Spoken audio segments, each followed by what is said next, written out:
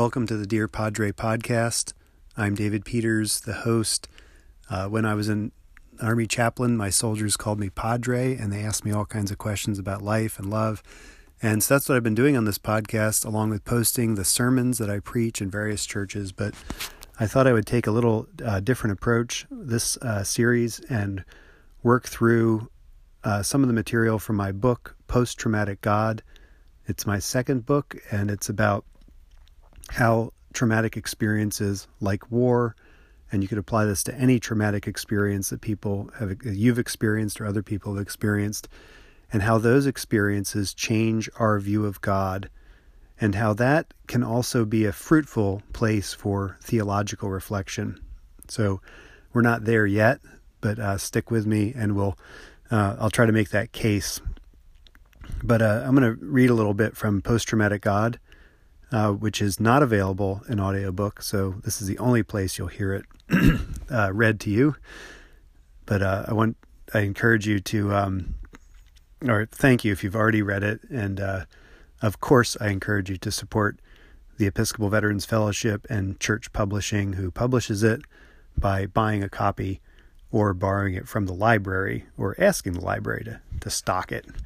But this is the chapter titled To Hell and Back. And the title of the book is Post-Traumatic God, How the Church Cares for People Who Have Been to Hell and Back. I can't ever remember being young in my life. Audie Murphy. The subtitle for this book comes from the 1955 film To Hell and Back, starring Audie Murphy, one of the most decorated soldiers of all time. In the film, a very youthful 31-year-old Murphy played himself in a swashbuckling tale of a country boy turned hero in World War II. He earned $1 million from the film and starred in a number of westerns. After he died in a 1971 plane crash, a different picture of his life emerged. Medical records from his release from active duty indicate vomiting, nightmares, and other indicators of combat fatigue, now known as post-traumatic stress disorder, or PTSD.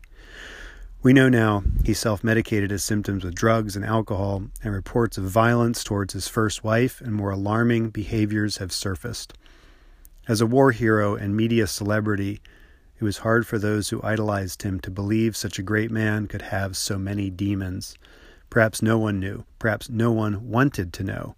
He had, after all, pitched a sequel to Hell and Back called The Way Back, which chronicled his homecoming. But no one wanted to finance it. The army I served in adored Audie Murphy. Formed at Fort Hood, Texas, a base where I served for 4 years, the Sergeant Audie Murphy Club is an elite organization devoted to developing competent leaders for the Army. To enter the club, a soldier must stand before several examining boards, answering questions to demonstrate proficiency. One of the areas of examination is Murphy's biography. Only the official biography can be used, however. To my knowledge, Murphy's PTSD, his self-medication, or any of his trials of homecoming are completely omitted. The founders of the club felt that good Army leaders needed only to know his service number, how many films he starred in, 44, and his military awards for bravery. It is little wonder our warriors feel stigma and shame when they struggle in their post-war odyssey. But Murphy did go to hell and back, and one of his many songs captures the loneliness of his condition. It's called Shutters and Boards. Shutters and boards cover the windows of the house where we used to live. All I have left is a heart full of sorrow, since she said she'd never forgive. The house that we built was once filled with laughter, but I changed that laughter to tears. Now I live in a world without sunshine. Oh, I wish you were here. Shutters and boards cover the windows of the house where we used to live. All I have left is a heart full of sorrow, since she said she'd never forgive. Last night I dreamed that you came to our house to take an old book from the shelf. If you'll open the shutters, I'll tear down the boards, 'cause I drove every nail by myself. And side note, I used to sing that song for candidates who are going up for their board examinations for the Sergeant Audie Murphy Club at Fort Hood and at Walter Reed when I served there, and everyone seemed to appreciate sort of the comedy of that. but also the depth of that song. Back to the text. Ever since I came home from the war in Iraq, I see the world differently. At first I thought the world had changed. Later I realized that I was the one who had done the changing.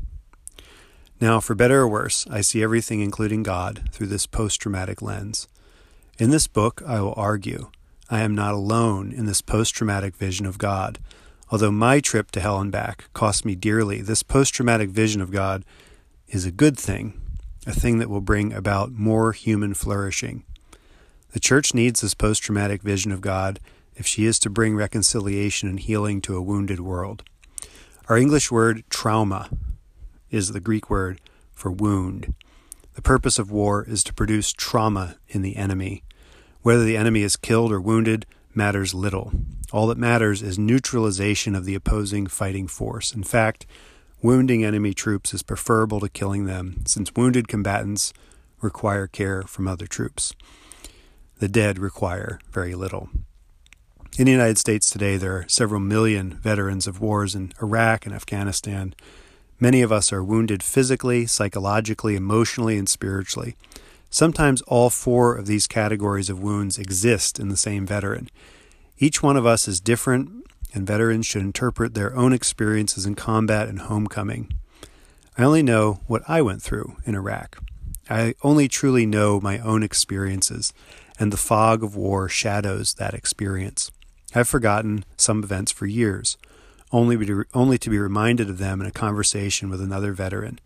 In this book, I offer you my expertise in war and homecoming, with the hope my story might resonate with veterans and those who love and care for them. One of the memories that keeps coming back to me happened in a Humvee between Baghdad and a forward operating base, or FOB, south of the city. The vehicle had a .50 caliber machine gun mounted to the roof and a soldier in the turret on high alert. The roads were dangerous, and every car, pile of trash, or dead donkey could be concealing an improvised explosive device, or IED. On the way back from the mission, we passed through an Iraqi Army checkpoint on Route Tampa, the main highway from Baghdad to Kuwait. As we approached the checkpoint, a young Iraqi Army officer, our ally, was having a heated discussion with an old Iraqi man. It looked like they were delaying the passage of the old man's Toyota truck. The old man was dressed in a long, off-white traditional Iraqi dress or robe. As we approached the checkpoint, the young soldier stopped talking to the old man. He turned toward us, the approaching American convoy, and looked right at my vehicle. He had a defiant look in his face, and I could see his eyes rest on my chaplain assistant as she sat in the passenger seat. She may or may not have noticed his gaze as she scanned the area for IEDs and other threats. Her M16A2 rifle was ready, and the .50 cal on the roof's turret remained silently vigilant. The young soldier looked at her. Then he looked at me, and then he punched the old man in the stomach. The robe billowed around the soldier's fist until his fist hit the old man's stomach. The old man crumpled in a heap, and we drove on. We always drove on. To stop anywhere was too risky. There, in what was probably the least violent event of the whole Iraq War, something happened to me. Was this where my God died? I can't be sure, but I know something shifted inside of me. I think about this moment often as I reflect on my time in Iraq. I think about what I could have done differently. I think of how helpless I was to help the old man. I think about how much effort we were all giving to fix Iraq. But this moment made the whole place seem unfixable. Worse events surrounded this roadside punch, a few of which I described in my first book, Death Letter. I try not to get too close to these stories anymore, since I've found they often obscure what I wanted to say about war. Many veterans find it hard to talk about war. For me, this comes from my inability to probe the feelings of the event, feelings of failure and regret for not preventing that big bad thing from happening. The wound in my soul, the moral injury, was in my powerlessness to do good in a bad situation. It was as if I threw the cruel punch, or at least approved of that punch. Yea, blessed that punch. Moral injuries are the things done and left undone, and these are legion in a war. War is an upside-down moral universe where the good is bad and the bad is good. In this world, the morality we learned as children is suspended. Don't hit your brother, don't hit your sister. Everyday cruelties abound, and I was part of them, blessing them. Now every time a vehicle I'm riding in slows down the highway, I start to get anxious. The threat of ambush or attack was high in Baghdad, and the chances of attack went up when you slowed down because we were lost or in traffic. This feeling is at its worst when the evil hours begin at twilight. I start a fight with my wife who is driving or complain about little things until the people who are with me begin to feel my anxiety. Never stop, not for anything, is the mantra my body lives by. My inner ear knows to trigger the alarm bells when I feel the car slowing down. I had power in Iraq, more power than I have ever had in my whole life. I was part of a team who had the power of life and death in our hands. We could kill and get away with it. We could kill and earn rewards and medals for it. The only one in the whole universe who has the power to take a life is God. Except in war. There, in war, an 18-year-old woman or man has that power. In the world of war, we were the goddesses and gods. But that world ended when we came home, and the power ended with it. It took me a while for me to realize what I lost in Iraq. Sometimes I think it was my innocence. Other times I know it was this godlike power. When I got home from Iraq, my now ex-wife was having an affair with a neighbor. It took me months to figure that out. I was so out of touch with what was happening around me. I was powerless to save our marriage. In that powerlessness, I came to believe God was powerless too.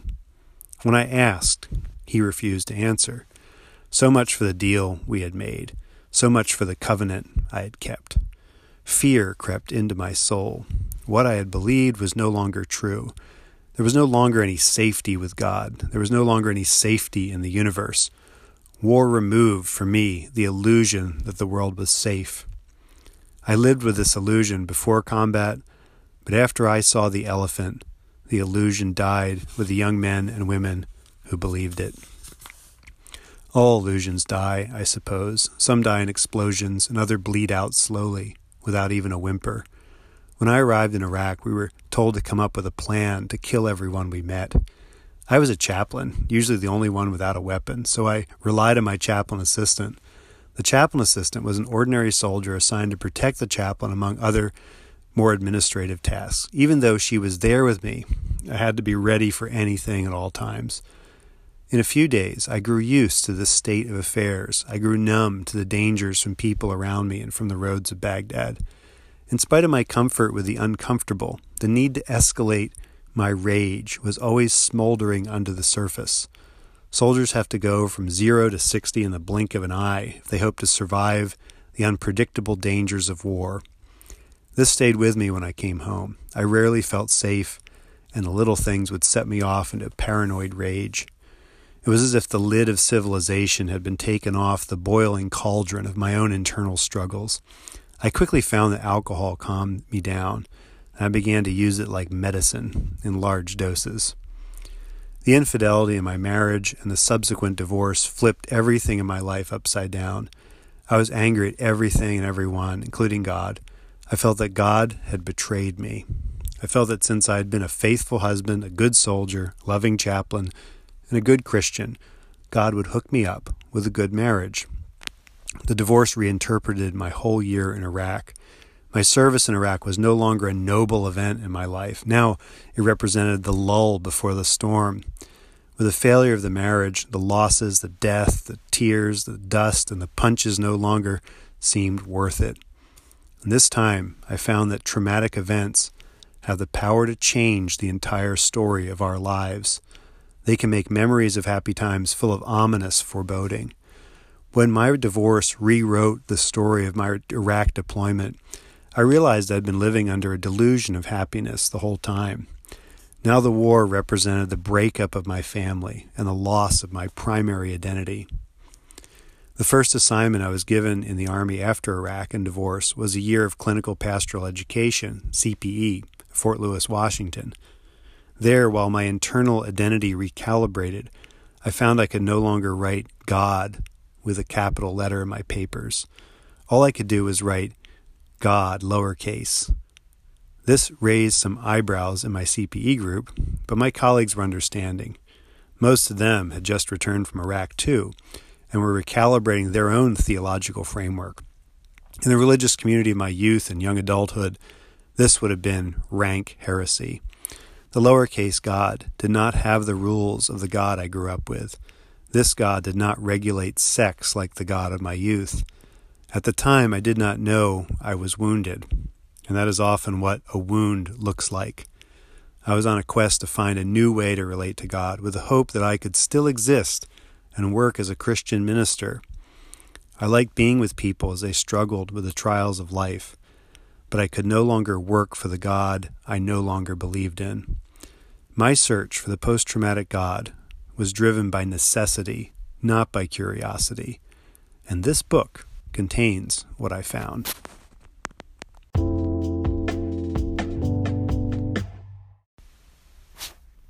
Thanks for joining me for that first chapter of Post-Traumatic God. And when I think about writing this first chapter, and when you write a book, you often write, or I at least do, I don't know what other people do, work on that first chapter last, because even though you've written something there originally, you realize that the book has taken twists and turns that are unexpected. And so you must tell the reader what to expect in that opening chapter. And so I remember doing that in this chapter and really trying to focus on that subject of moral injury, which when I wrote this book was a very, very, very emerging topic in the literature, and now is mentioned and has entire books dedicated to it, numerous books. So thankfully, moral injury has become a bigger subject for veterans to contemplate when they try to examine their own life and experience and have that moral injury lens, those things that are done and left undone in war. I find that that's a really particular place the church can address, is the moral injury that veterans often feel. And I found that reflection on the word trauma, the English word trauma, going back to the Greek word trauma, meaning wound, was really helpful for people as I traveled around the country and shared some of these insights with them. Most people didn't really know what that word means. I mean, it's an English word now, but they didn't know that it's actually found in the Bible, and we'll explore that in coming chapters. But this is an old book now. It's 2016, I think it came out, finished in 2015. It's now 2019. Here we are in the middle of or beginning of a year that is seeing political chaos, a year that is seeing cultural upheaval, not unprecedented probably, and from any perspective, but certainly from my perspective, this is a new world that we live in, and the lingering effects of Iraq and Afghanistan are still very much present in our society. I can't help but think that my involvement in Iraq and all of our involvement in Iraq and Afghanistan has had a direct effect on the political upheaval of our day. That the destabilization and our ability to go in and mess with other nation states and cultures, we should have expected that to happen to us in a way that would be equally traumatic. I think Dr. Martin Luther King Jr. was right. In his last sermon he preached in Washington, D.C. at the Washington National Cathedral at the Canterbury pulpit, he talked about how our involvement in foreign wars, he was referencing Vietnam, destabilizes and hurts everyone in the world, including us, including nations that we're not really even focusing on, because wars have ripple effects in people's lives and also in politics and everywhere. And I think we can see that pretty clearly when we examine the 2016 election, and as we gear up for another election, now with even a deeper sense of alienation with our neighbor and our neighbors in this country. I think we can see a direct correlation there that I couldn't see when I wrote this book. I probably would have dedicated more space in that first chapter to politics, because I think that the personal must become political. And what I mean by that is that when it comes to trauma, and we'll use the example of people who have survived sexual trauma, the move for many years was to give them counseling, to counsel people who had been sexually abused and sexually assaulted, counsel them for PTSD, counsel them for adjustment issues related to those traumas, and try to help them learn how to live life again after feeling their world turn upside down, feeling that nothing is safe anymore. And yet there comes a time after you've counseled hundreds of people for the same kind of trauma in almost very similar circumstances that you, as a counselor, stand up and say, hey, maybe we should make this illegal. Maybe we should do things with our laws to change them so that there are less sexual assaults and less sexual trauma.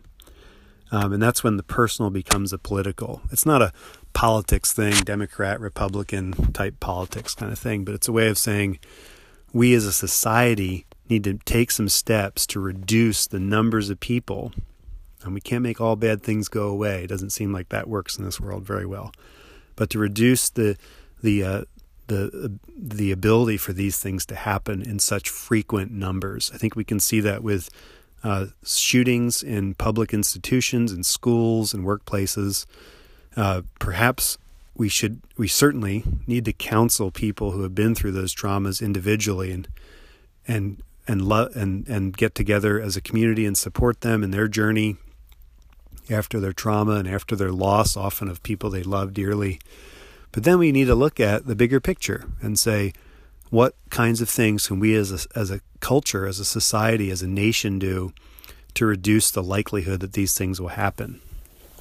Again, it's not naive saying that we can make all bad things go away if we want to. I think we need to do that with combat trauma and say, what are the conditions that create combat trauma? What are the conditions that create moral injury? With moral injury, we know that there are certain situations that create more moral injury than others. When people are put in situations, when military leaders and soldiers are put in situations where the line between good and evil is very hard to determine, where they are pressured into doing things that they feel are immoral, or later upon reflection will feel that are immoral. Probably the most notable example that's often shared at our moral injury conference that we have every fall in Austin, Texas, is the killing of prisoners. There are many stories from Vietnam that have been told at our conference that where people have said they shot prisoners. There was a necessity to move on. There was always a sense of urgency, and always in the moment certain statements were made to justify what they did. But here they are, these men many years later, reflecting on that moral injury, that wound of the soul, wondering if they're good anymore, what they can do to undo what they did. And we'll address that later in future podcasts. But so that's one way we can look politically at moral injury and say, what can we do to reduce it? Probably the best book about the politics of moral injury that I've read, and there's probably better ones out there right now. This is a book from a few years ago by Robert Marr, spelled out meager, but pronounced Marr in good Irish pronunciation. Probably addresses this the best, that certain kinds of wars create more moral injury. And his argument there is that just war tradition, as it's understood in the present era as justification for preemptive strikes, creates moral injury in legion level moral injury, where it seems to affect so many people. I think that's a compelling argument to think about. But this first chapter, I wanted to use Audie Murphy to kind of show that it's okay not to be okay.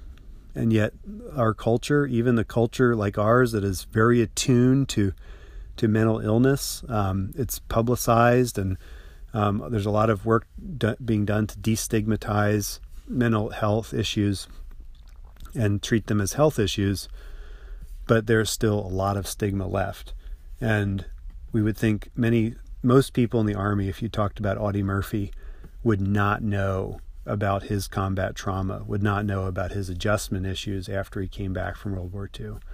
And I put that in there because I wanted to show my people, especially Army veterans, excuse me, the ones I served with, that here's this hero that also struggled, and it's okay for you to struggle too.